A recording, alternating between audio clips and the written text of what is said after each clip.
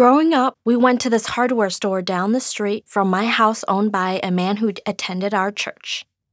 He had a three-legged cat named Trace that hobbled up and down the aisles, seeking with some degree of success the attention and pets of patrons.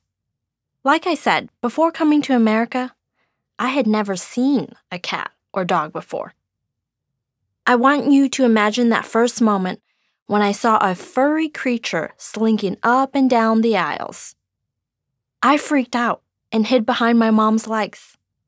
I didn't have the words yet to articulate what I wanted to say, but it was something to the effect of, "What, Harry, will eat me?"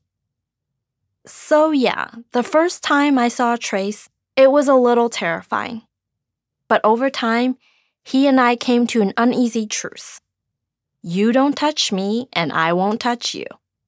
When we saw each other, we would only exchange glances of hello and goodbye.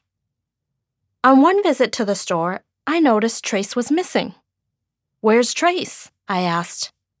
The man looked around like I'd spoken, Chinese. "Trace? I guess he's missing. Now that you mention it, I haven't seen him in a few days." I was maybe 10 or 11, and I was floored that the guy hadn't even noticed his cat was missing. The cat he shared 4 walls with every working day. "Who's Trace?" my dad asked. "The cat," I clarified. "The cat that's here every time we've ever been here." My dad shrugged. So did the shop owner.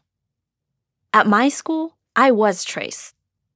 Because I was disabled and Asian, I was an oddity that eventually became a comfortable fixture, like a mascot or a store pet. I was different from every other kid in my school or community. If you did notice me, it was only because of those differences.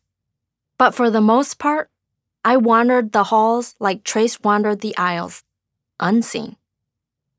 If Trace were capable of feeling complex emotions, I bet he'd agree. Going unnoticed makes you feel both unlucky and unimportant. Like Trace, I was completely forgettable, unless I did something unexpected, like win a spelling bee.